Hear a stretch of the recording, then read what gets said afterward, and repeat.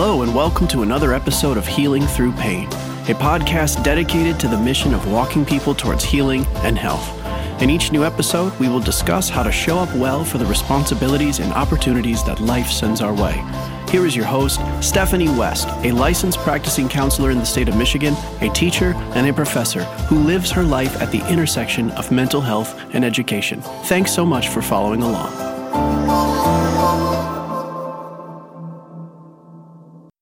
Welcome to another new episode. As always, if you're willing to tune in, I just have such appreciation for that. I know we've had quite a few new listeners recently, and I am just kind of gobsmacked by the access we have to people through technology. Prior to coronavirus, I really was very aversive to technology. I was very resistant, and then over the last couple of years, that's really had to shift with both teaching and in my clinical work. And so the fact that I'm actually using media to reach people and it's having any type of influence, it's just kind of an incredible life development. And if you're here, thank you for tuning in. I hope this is a helpful message, which is always the goal, but today's conversation is one of the basic conversations I have with new clients when they enter into therapy. And I've referenced it before in the past, starting through the understanding of appraisal theory. And appraisal theory is what happens when we are taking inventory of our risks in life, and it's directly related to our perception of our resources in life. And so, again, I've mentioned in the past, mental health is not linear. If you have a certain input, let's say there's abuse, there's not a guaranteed outcome, like you're going to become a sociopath or you're going to become a saint based on your experiences. That's not at all how mental health works. Appraisal theory, though, is kind of that one consistent where our perception of risk is tied directly to our perception of resources. So if someone comes in and they're letting me know that they're in a state of high distress, we go through and we look at what resources have been recently altered in their story or what resources are just in a clear deficit. And as we start to build those and put them back intact or find new resources to stave off some of the anxiety that a client is having, we're going to notice their perception of risk goes down. As perception of risk goes down, the tendency for anxiety and depression goes down because someone has the tools that they need to deal with life around them and with what's true about their life. A different word I would use instead of resources is I would use them in a proactive sense as they're protective factors that help us live a more healthful life. Now, protective factors in no means would imply that we don't go through hard stuff. It just means the more that we work on building protective factors and building our resources, the less risk we're going to organically feel if we continue to walk towards health intentionally. And one of the places to start is the difference between what we influence and what we control. We can control the inputs that we put in life to a large degree, and in doing so, we can influence outcomes. We can control how we spend our time. We can control what we eat and drink. We can control how much we move our body. We can control our structures and routines. We can control what we wear. We can control what we consume through media, what we read, the shows that we watch. We can control who we spend time with, the behaviors in which we engage. A lot of people have to take radical ownership of how much we actually control the inputs in our life. Now, is it a 100% control? Absolutely not. Nothing is certain. But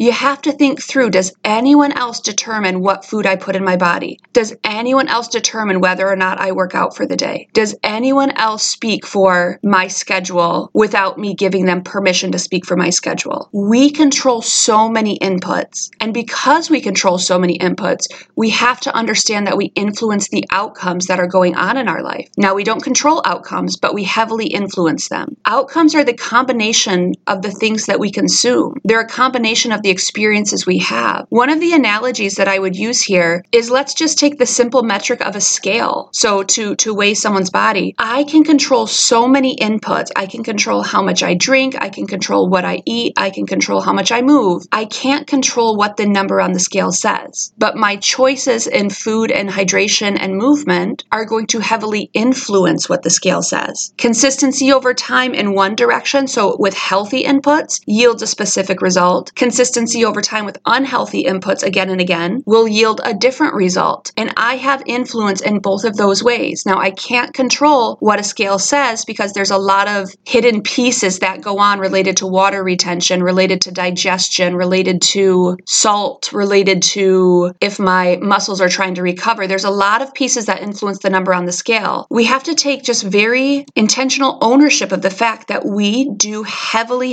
influence the outcomes that go on in our life. We don't control all of the things, but we heavily influence. And if that is true, it's important to say when stuff's going poorly in our lives, what could I change? What resources could I accrue here? What inputs might I be able to adjust so that the outcomes are different, so that the outcomes are more aligned with the values and the things that I want to be true about my life? I apologize. My voice is really scratchy today, and I'm not sure what that's about. I don't control that, incidentally. I probably could influence it somehow, so I'll have to think on that for a minute here. But one of this kind of segues from this conversation is the understanding that one of the things that does heavily influence our outcomes is the community with which we surround ourselves. I just read again James Clear's Atomic Habits, and I talked about it last week too. There's so many good pieces in there about how to engage the change process, but one piece that I can't unlearn is how difficult it is to be healthy in an unhealthy system. And one of the things he says there is we don't rise to the level of our goals, we fall to the level of our systems. And so if our systems are categorically unhealthy, and if we are the combination of our experiences and of our inputs, the chances of us experiencing less than ideal health in an unhealthy system is a very likely outcome. The chances of us long-term seeking out health and staying in an unhealthy system, it's actually quite unlikely. We can do it for a while, we can white knuckle it through stuff, but if we don't change the system, if we don't take a systems approach and decide on new resources that help us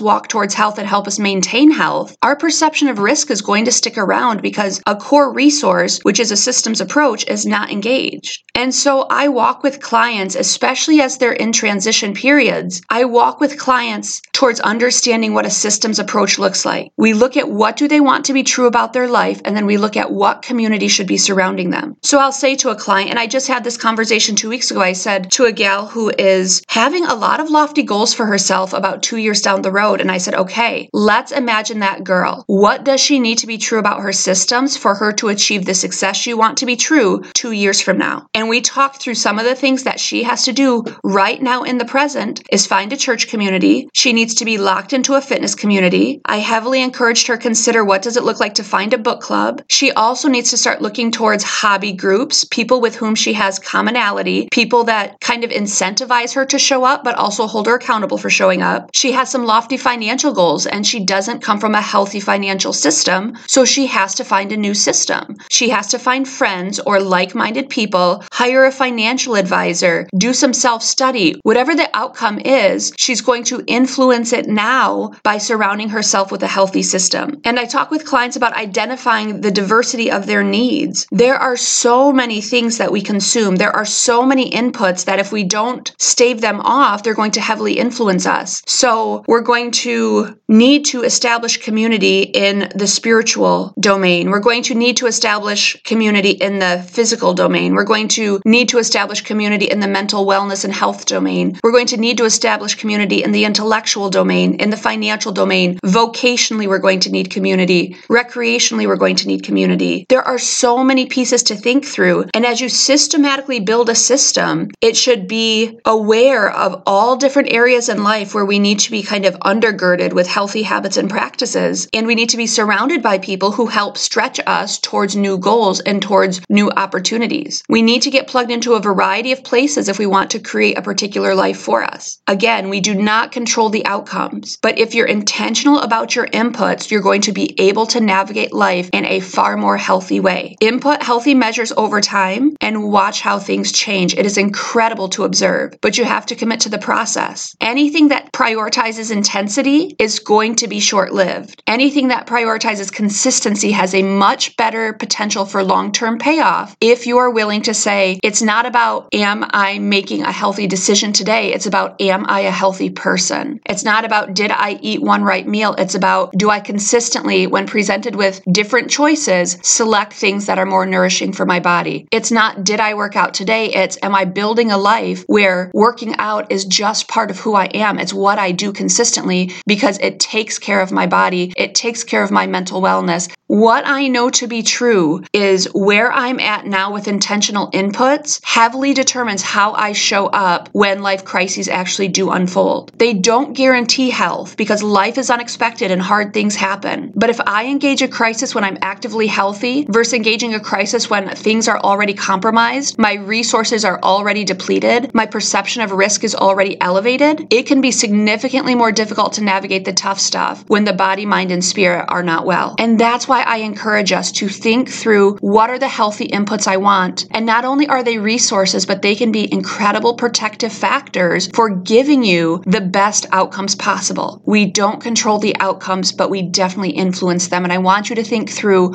what do you want your influence to be? Fight for health, friends, and work on influencing outcomes by choosing responsible inputs. It's something that we have so much control over. Do not be a victim in your own life. Do not be a bystander. We have so many things that we actually do control, and I want you to think through that. And when we take care of the things that we control well, we influence far better outcomes. Take a moment to think about that. Take a moment to think about what changes you might want to be true about your life. Think about the systems that you're in right now, and think about what it might mean to take ownership of some of those choices being made. Is it possible to walk towards health a little bit more intentionally? Have a good rest of your day.